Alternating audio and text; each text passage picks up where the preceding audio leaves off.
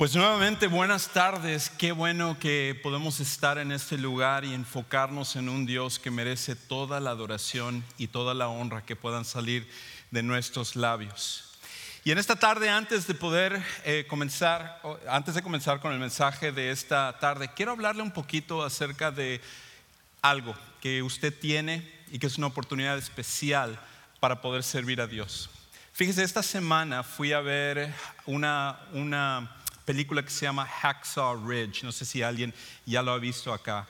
Una película que captura de una forma muy real lo feo y lo brutal que es la guerra. Y habla de una historia de un hombre que se llama Desmond Doss, que él estuvo en la Segunda Guerra Mundial. Sin embargo, él participó en la Segunda Guerra Mundial sin cargar un arma, porque él más bien no quería matar, sino salvar a las personas. Y no le voy a contar toda la trama de la película porque muere al final y no quiero echarle a perder la película. No es cierto. Entonces no le voy a contar toda la trama de la película, pero para mí la parte más impactante de la película era de que este hombre Desmond Doss, por sus convicciones cristianas, él decidió ir y querer ayudar a salvar vidas. Y hay una escena en la película después de que hubo una pelea muy fuerte. La mayoría de las personas habían muerto en esa pelea. Él está ahí procurando salvarlos, los jala, se está escondiendo del enemigo. Y al final, cuando él está salvando a las personas, él repite unas palabras y él dice: uno más, Señor, uno más. En otras palabras, pidiendo oportunidad de salvar a más personas. Y qué impactante era de que este hombre ya había salvado a varios, pero él todavía estaba orando a Dios y decía: Señor, dame uno más, dame la oportunidad de salvar a uno más. Y déjeme decirle, nosotros como cristianos tenemos la oportunidad de salvar a personas, no solo físicamente, sino espiritualmente, eternamente. Que sus vidas puedan estar siempre impactadas para Dios y que un día ellos tengan la esperanza de vivir en el cielo para siempre. Y nosotros podemos hacerlo simplemente invitando a las personas a ser parte de lo que Dios ya está haciendo aquí en nuestra iglesia. Y Dios te ha puesto en tu vida personas que tú conoces específicamente, que Dios ha puesto a tu alrededor, que son tus vecinos, que son gente con la que tú trabajas, que es gente que tú conoces, y que esas personas desesperadamente necesitan conocer de Dios. Y nosotros tenemos la respuesta a través de Jesucristo. Por esa razón, en los boletines hemos puesto boletos, y cada semana vamos a estar poniendo boletos como una herramienta para poder invitar a las personas para ser parte de ello. Y el reto que yo tengo para cada uno de nosotros, incluyéndome a mí, es que cada semana nosotros estemos orando y diciendo: Señor, muéstrame una persona, pon en mi corazón una persona con la cual yo pueda compartir esto. Quizás es en un restaurante donde podamos dar esos boletos, quizás es la persona con la que trabajamos, quizás es el vecino con el que nunca hemos cruzado palabra, pero que nosotros ahora tenemos la oportunidad de hacerlo. ¿Por qué no hacernos ese propósito de que cada semana estemos invitando a personas a venir a escuchar el mensaje de que Jesucristo perdona pecados y Él cambia vidas para siempre? Y sobre todo, en el concierto que vamos a tener el 18 de diciembre, esa es la oportunidad. Esa noche, todo lo que estaremos haciendo en ese concierto tendrá la finalidad no solo de tener un tiempo hermoso como siempre tenemos, sino que la gente pueda conocer a Jesús. Así que ese es el reto que tú y yo tenemos. ¿Cuántos aquí estarían dispuestos a cumplir ese reto? Amén. Yo creo que todos los que estamos aquí necesitamos. Así que no deje esos boletos en su asiento, no lo tire como tira el bosquejo de la predicación. Eso está bien, déjelo ahí, no hay problema. Pero esos boletos lléveselo como una herramienta para que usted lo pueda utilizar esta semana. Pues quiero también dar la bienvenida a aquellos que nos acompañan en vivo a través del internet. Muchas gracias por sintonizar a la iglesia Sugar Creek y el ministerio de Sugar Creek en español, y también los que posteriormente están siguiendo esta serie de videos a través de YouTube. Nuestro deseo es que cada cosa que nosotros hagamos es para que la gente pueda conocer a Jesús y sus vidas puedan ser transformadas a través de Él. Pues hoy estamos culminando con una serie que se ha enfocado sobre la adoración, sobre el hecho de que Dios merece ser adorado, que Él es el único que merece la adoración completa que pueda venir a través de nuestros labios, de nuestros corazones y de nuestra vida. Y una de las cosas que nosotros, en especial aquellos que ya somos seguidores de Jesús, que tenemos tiempo de a lo mejor de estar viniendo a la iglesia, de que a lo mejor fuimos criados en la iglesia, nuestros papás nos llevaron, o a lo mejor simplemente tenemos mucho tiempo, conocemos muy bien la manera en la cual se lleva a cabo los servicios y a lo que algunos llaman el culto, y tenemos esas palabras para describir toda esta serie de cosas. Cuando nosotros pasamos tanto tiempo haciendo esto, algo trágico pasa en nuestro corazón, y eso es que empezamos a perder de vista la razón por la cual cada semana tomamos un tiempo específico para adorar a Dios.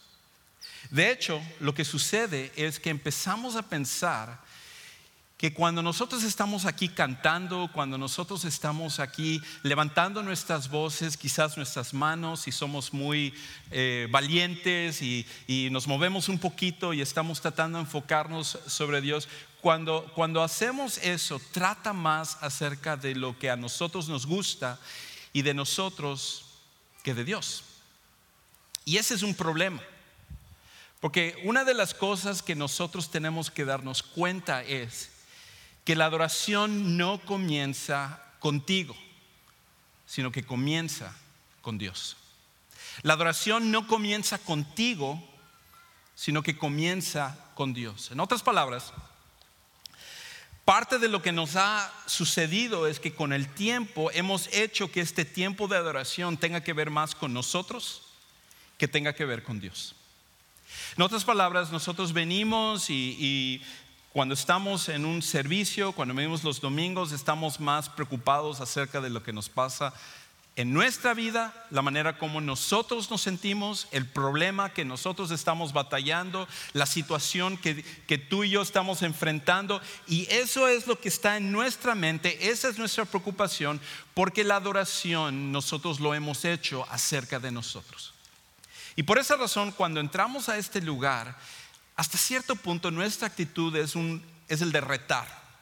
Es el de retar a las personas que están enfrente, es el de retar a la persona que está dirigiendo los cantos desde la parte de adelante, al grupo que nos está ayudando a cantar, a los músicos, es retar al predicador que está llevando el mensaje de la palabra de Dios, es el de retar a las personas de la parte de enfrente y decir, a ver, muéveme a adorar a Dios. Porque yo no tengo el deseo de hacerlo.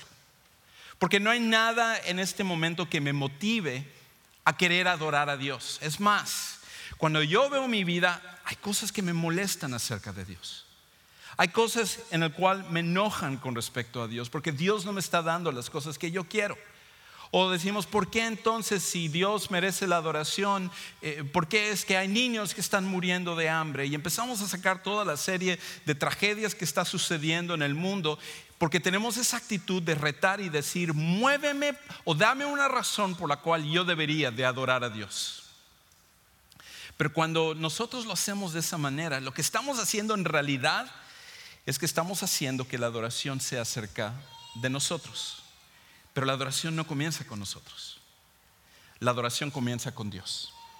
La adoración comienza con reconocer que Dios merece toda la adoración y toda la alabanza que puedan salir de nuestros labios. Y por esa razón, la adoración comienza antes de que nosotros entremos por esas puertas. La adoración comienza antes de que siquiera la primera canción comience. La adoración comienza en nuestro corazón y en nuestro tiempo a solas con Dios. Y quizás es por eso que muchas veces cuando estamos aquí no nos mueve la letra, no nos mueve el canto, no nos mueve ninguna de las cosas que está pasando, porque nosotros hemos hecho que la adoración sea acerca de nosotros equivocadamente. Y hay que tener mucho cuidado con eso, porque cuando eso sucede, el resultado es que hacemos que Dios sea mucho más pequeño de lo que Él es. Porque en nuestra mente hacemos que Dios sea tan pequeño que nosotros queremos controlar a Dios. Y nosotros entonces queremos que el enfoque sea sobre lo que Dios me puede dar a mí en vez de lo que yo necesito darle a Dios, que es la adoración. Por esa razón, cuando nosotros empezamos a hablar acerca de cosas como, es que no me gustó esa canción, es que no me gustó el estilo, es que esta canción es la que más me gusta a mí, o me gustaría que se hiciera esto en vez de eso, lo que estamos haciendo es haciendo que la adoración comience con nosotros y no con Dios. Porque cuando una persona entiende quién es Dios, hasta escuchar un pajarito en la mañana es suficiente razón para querer adorarle. Hasta cuando uno ve el cielo hermoso o la lluvia, es suficiente razón para adorar a Dios, porque al final uno entiende que la adoración no tiene que ver con lo que nosotros nos sentimos, con lo que estamos pasando en nuestra vida, sino que tiene que ver con Dios. La adoración comienza y termina con Él. El problema es que cuando nosotros seguimos esa forma de pensar, al final nosotros nos volvemos consumidores de adoración en vez de ser participantes de la adoración. Porque al final la adoración no se trata acerca de lo que tú y yo sintamos, la adoración no se trata acerca de lo que tú y yo queremos, se trata acerca de Dios. Y cuando nosotros nos volvemos consumidores, lo que estamos diciendo es: dame una razón para hacerlo, dame una razón por la cual yo debería de adorar a Dios. Es más, yo voy a cantar este canto de mi artista cristiano favorito y voy a ver esto para tratar de mover mi corazón para adorar a Dios. Pero eso es lo que hace un consumidor. Y la adoración se hizo no porque nosotros somos los consumidores, sino que nosotros deberíamos de ser los participantes. Y de hecho, vamos a ver un pasaje en esta tarde donde habla de la adoración, no desde nuestra perspectiva, donde muchas veces nosotros lo tenemos distorsionado, donde tenemos esta idea de retador, hacia muéveme para adorar a Dios, no de esta idea de que yo soy el consumidor, de que la adoración debe de ser más como yo quiero, sino es la idea de: Dios, aquí en el cielo, tú eres la razón por la cual nosotros adoramos. Y vamos a ver un poquito cómo el apóstol Juan, en el último libro de la Biblia, en el libro de Apocalipsis, corre la cortina de la historia del mundo, donde él puede ver cómo en el cielo se está adorando a Dios. ¿Y cuál es la actitud en el cielo acerca de qué es la adoración, cómo se debe de dar y cómo todos nosotros deberíamos de ser partícipes de ello? Así que yo le invito a que abra su Biblia ahí en Apocalipsis capítulo 5. Apocalipsis capítulo 5. Y de hecho vamos a ver todo el capítulo. Quizás no voy a poder leer todas las partes porque es un poco largo, pero quiero que tú y yo podamos entender un poquito acerca de el momento en el que en el cielo existe la adoración y el momento en el cual, si tú eres un seguidor de Jesús, un día tú vas a estar delante de Dios y tú vas a estar ahí entendiendo realmente lo que es la adoración. Y de hecho, lo que yo voy a tratar de hacer en esta tarde es convencerte de que si tu realidad y mi realidad es que un día no vamos a poder hacer otra cosa que adorar a Dios, ¿por qué no empezar a hacerlo desde este momento? Si un día lo que va a pasar es que cuando estemos delante de Dios quedemos tan asombrados de quién es Dios, de su belleza, de su grandeza, de su poder, de su santidad, que no vamos a poder hacer otra cosa que adorarle a Él, entonces ¿por qué no comenzar desde ahora? ¿Por qué no empezar a ponerlo en práctica en cada momento de nuestra vida? Así que escuche lo que sucede. Aquí está capítulo 5 en el verso 1 dice de esta manera: en la mano derecha del que estaba sentado en el trono vi un rollo escrito por ambos lados, sellado con 7 sellos. Aquí está Juan, él tiene esta visión del cielo, él está viendo lo que está pasando y una de las cosas que él ve es que Dios, el Padre, está sentado en el trono. Y en su mano él tiene un rollo. Y ese rollo, de alguna manera, porque el libro de Apocalipsis está lleno de simbolismos, está lleno de cosas que hay que interpretarlas, y no voy a tener el tiempo de poder desempaquetar todas las cosas en este pasaje, pero en la mano de Dios él tiene un rollo, y en ese rollo está el propósito y el plan de Dios para el mundo, para ti, para mí, lo que va a suceder. Pero se necesita que solamente una persona que sea completamente santa, que sea completamente perfecta, que sea completamente obediente, que merezca, que sea digno de poder hacerlo, tome ese rollo y pueda llevar a cabo el propósito de Dios. Y Juan está viendo eso. Él está viendo cómo esto se está desenvolviendo. Y él dice: también vi a un ángel poderoso que proclamaba a gran voz: ¿quién es digno de romper los sellos y de abrir el rollo? Imagínense, la Biblia describe aquí que había un ángel, no cualquier ángel de por sí, cualquier ángel es poderoso, pero aquí especifica y lo designa de esta manera. Él era un ángel poderoso, de modo que si ese ángel estuviera en este lugar, todos nosotros nos corremos abajo de nuestros asientos, intimidados por el poder de un ángel. Y este ángel poderoso pregona, hace una pregunta. Y la pregunta es esta: ¿quién puede tomar ese sello de las manos de Dios? ¿Quién puede tomar ese rollo? ¿Quién puede quitar los sellos del rollo para que se lleve a cabo el propósito de Dios? ¿Quién es lo suficientemente santo, perfecto, obediente a Dios, poderoso para poder hacer eso? Y si tú te haces esa pregunta y llegas a la respuesta correcta, la respuesta es nadie. No hay una sola persona que pueda hacer eso. No hay una sola persona que merezca tomar el propósito de Dios y llevarlo a cabo como el que Él quiere.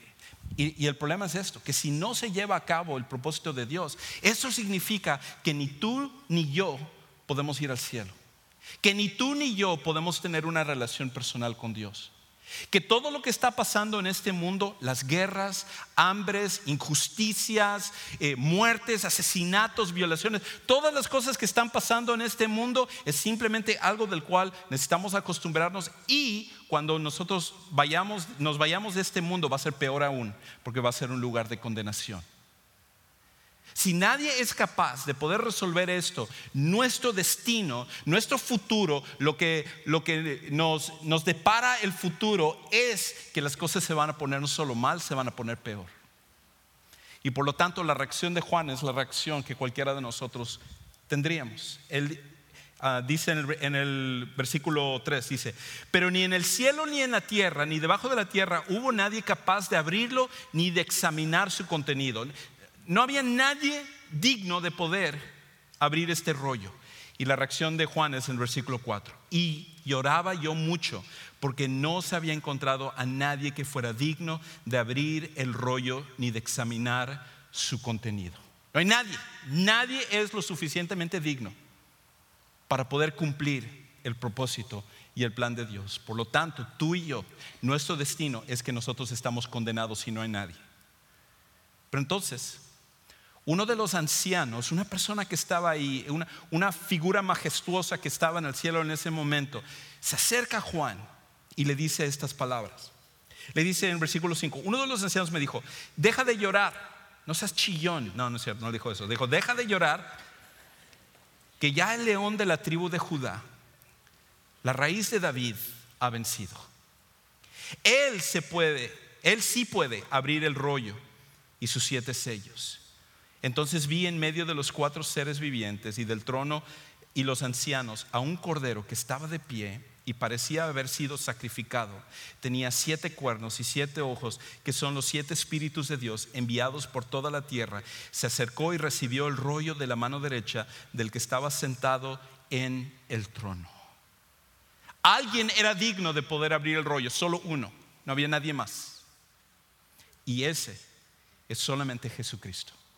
Solo Jesús es digno de llevar a cabo el propósito y el plan de Dios para que tú y yo pudiéramos ser salvados y que nosotros pudiéramos tener la esperanza de la vida eterna. Amén. Wow.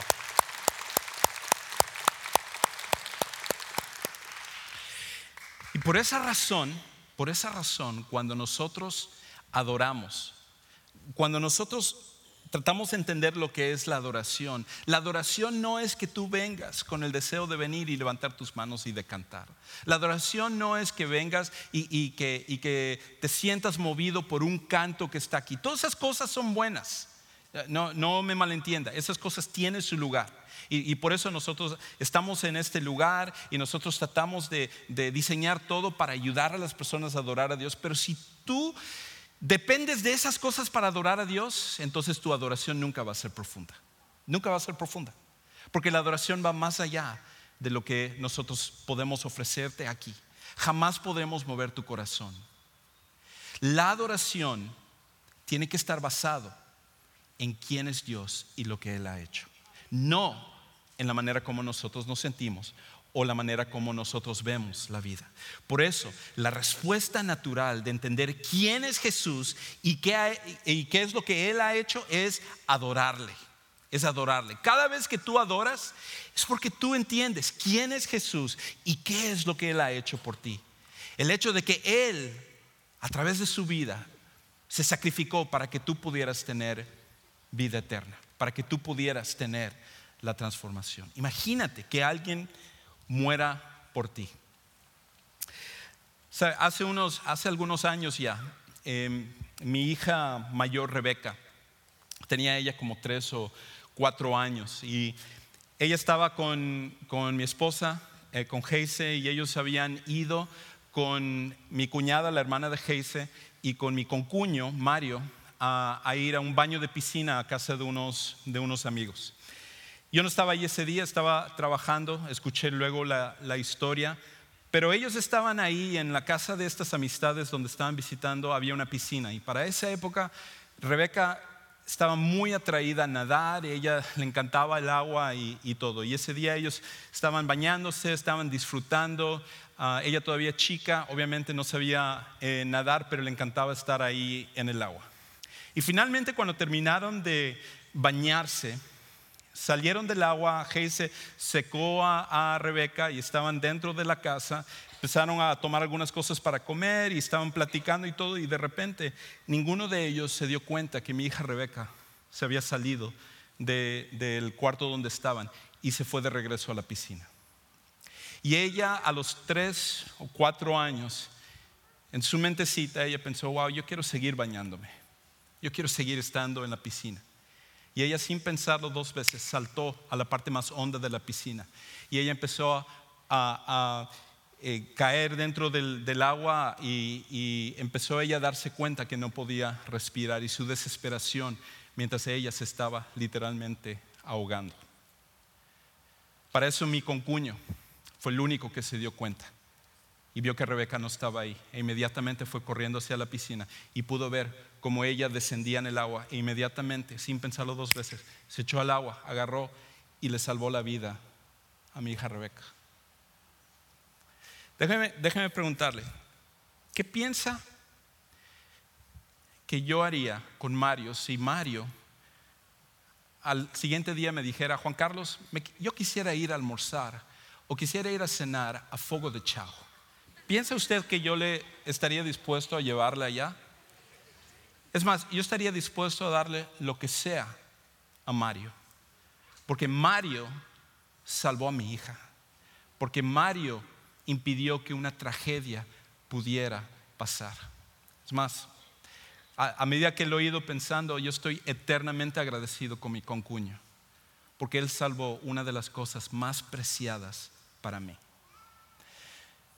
Jesucristo no solamente nos salvó, sino que Él estuvo dispuesto a sacrificar su vida en el proceso, morir y tomar nuestro lugar para que tú y yo pudiéramos tener vida eterna. Eso es digno de adoración y de alabanza de nuestros labios, de nuestros corazones y de nuestra vida. Porque la adoración no comienza contigo. La adoración comienza con Dios, con entender lo que Él ha hecho, entender quién es Él. Y cuando nosotros nos enfocamos en eso, no hay un solo día que no debería pasar un momento en el cual nosotros adoremos a Dios y digamos: Señor, Tú mereces toda la adoración y la alabanza. Jesús, tú mereces toda la adoración de mi corazón, de mi mente, de mi vida, de mi obediencia. Todo lo que yo soy, yo quiero adorarte a ti. Todo lo que está en mí, lo que quiere es agradecerte por lo que tú has hecho por mí. Porque de hecho, cuando estemos en el cielo, tú no vas a poder dejar de hacerlo. No vas a evitar adorar a Dios. Porque eso es lo que sucede. Lo siguiente, escuche. Versículo 8. Dice, cuando tomó el rollo, en este caso Jesús, el Cordero de Dios, los 4 seres vivientes y los 24 ancianos se postraron delante del Cordero. Cada uno tenía un arpa y copas de oro llenas de incienso, que son las oraciones del pueblo de Dios, y entonaban este nuevo cántico: digno eres de recibir el rollo escrito y de romper sus sellos, porque fuiste sacrificado y con tu sangre compraste para Dios gente de toda raza, lengua, pueblo y nación. Y como evidencia es que todos nosotros estamos aquí en este lugar y a través de todos los siglos lo que ha pasado. De ellos hiciste un reino y los hiciste sacerdotes al servicio de nuestro Dios, y reinaron sobre la tierra. Juan continúa diciendo: luego miré y oí la voz de muchos ángeles que estaban alrededor del trono, de los seres vivientes, de los ancianos. El número de ellos era millares de millares y millones de millones. En otras palabras, eran incontables el número de ángeles que se unen para alabar a Dios. Porque hay todos estos seres. Juan, junto con los ancianos, con todas las personas que en ese momento están alrededor del trono, no pueden hacer otra cosa más que adorar a Jesús, porque han entendido quién es Él y lo que Él ha hecho.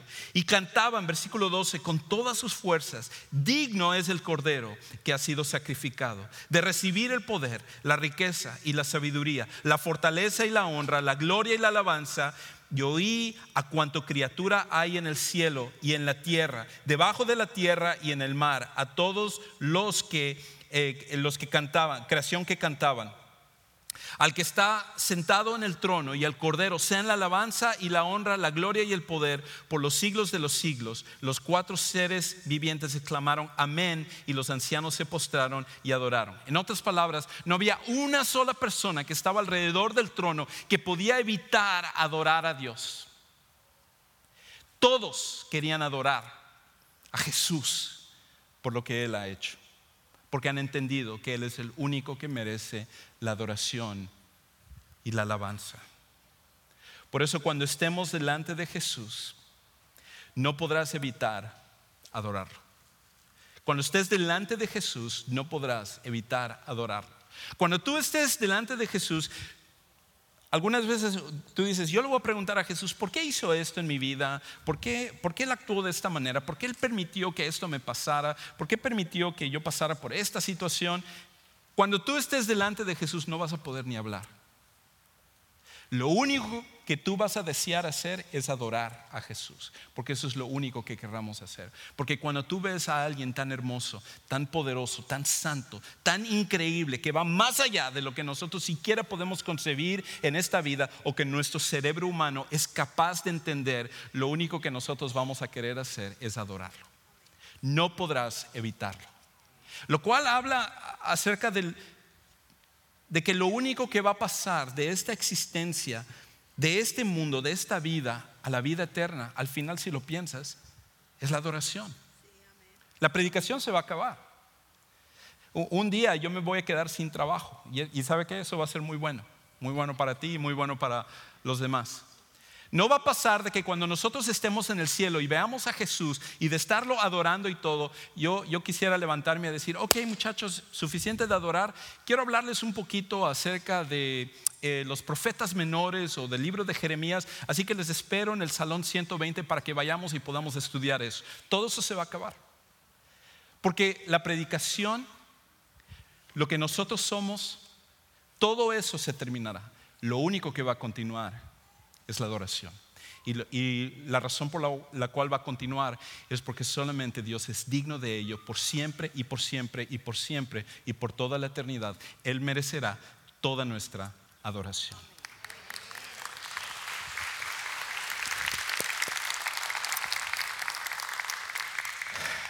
Por esa razón, Aquí está lo que nosotros necesitamos hacer.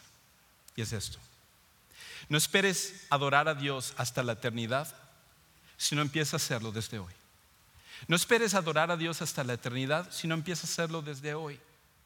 ¿Por qué esperar si un día no vas a poder evitarlo? Cuando tú estés delante de Jesús, no vas a tener otro deseo más que querer adorarle a Él. ¿Por qué no entonces empezar a hacerlo desde este momento? ¿Por qué no empezar a hacerlo desde ahora?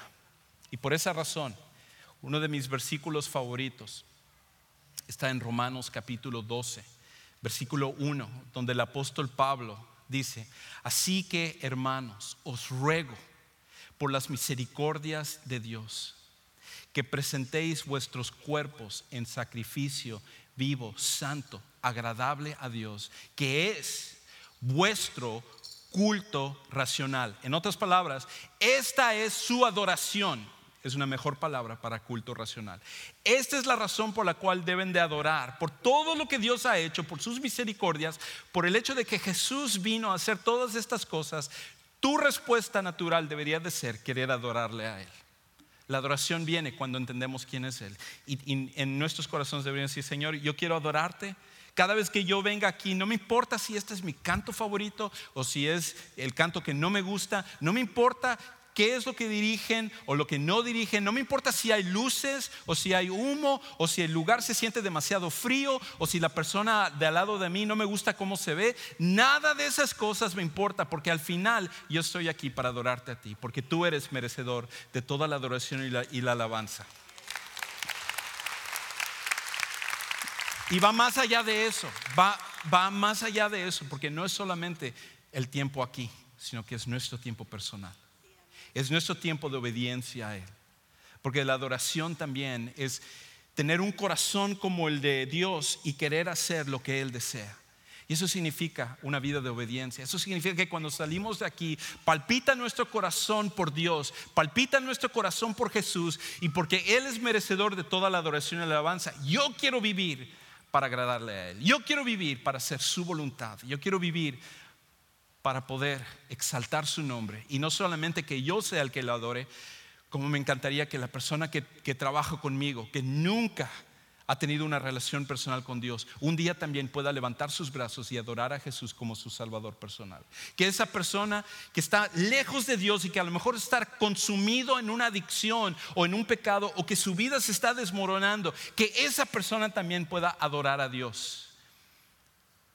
Y que Dios me use a mí en mi obediencia y en la oportunidad de compartirle el evangelio, para que otros también se puedan convertir en adoradores de Él.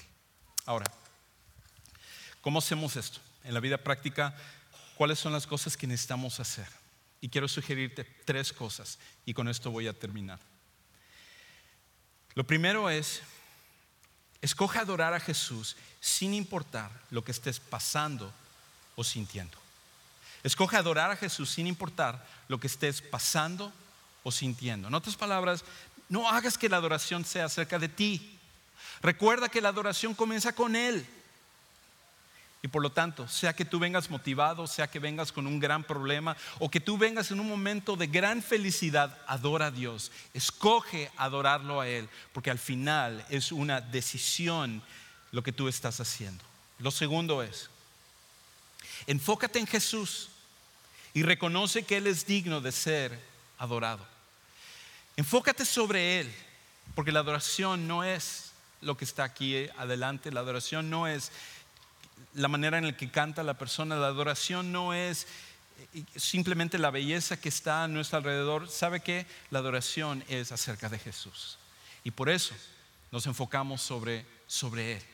Sin importar lo que nosotros estamos viendo, nosotros nos enfocamos sobre Él y reconocemos que Él es digno de ser adorado. Y lo último, adora a Jesús tanto de forma personal como también congregacional. Cuando tú vengas aquí, ¿sabe qué? Participa de la adoración. Sé parte de lo que estamos cantando y lo que estamos con una sola voz, un solo corazón, con una sola mente para adorar a Dios. Tú necesitas ser parte de ello. No te desconectes de lo que está pasando. No empieces a contar el número de luces o ver qué arbolito es el más alto o el más pequeño. No, conéctate en lo que está pasando para que juntos, como un solo cuerpo, como una sola iglesia, nosotros podamos darle a Dios lo que Él merece. Pero no dejemos de hacerlo de forma personal también. En lo que está pasando en nuestra vida, del día al día, hasta en el momento difícil, nosotros podamos decir: Señor, yo te adoro porque tú lo mereces. No por lo que yo estoy pasando, no porque como me estoy sintiendo, sino porque tú lo mereces. Y cada día yo deseo adorarte a ti. Ahora, ¿por qué no entonces comenzar desde ahora? Y de hecho, ¿por qué no adoramos en este momento? ¿Por qué no ponemos en práctica lo que acabamos de escuchar? Porque más que conocimiento, lo que necesitamos es tener un corazón enfocado en Él. Y ahora nosotros tenemos la oportunidad de hacerlo. Así que ¿por qué no nos ponemos de pie y ponemos en práctica lo que hemos escuchado el día de hoy, adorando a un Dios que merece toda nuestra adoración por quien Él es y por lo que Él ha hecho en nuestras vidas?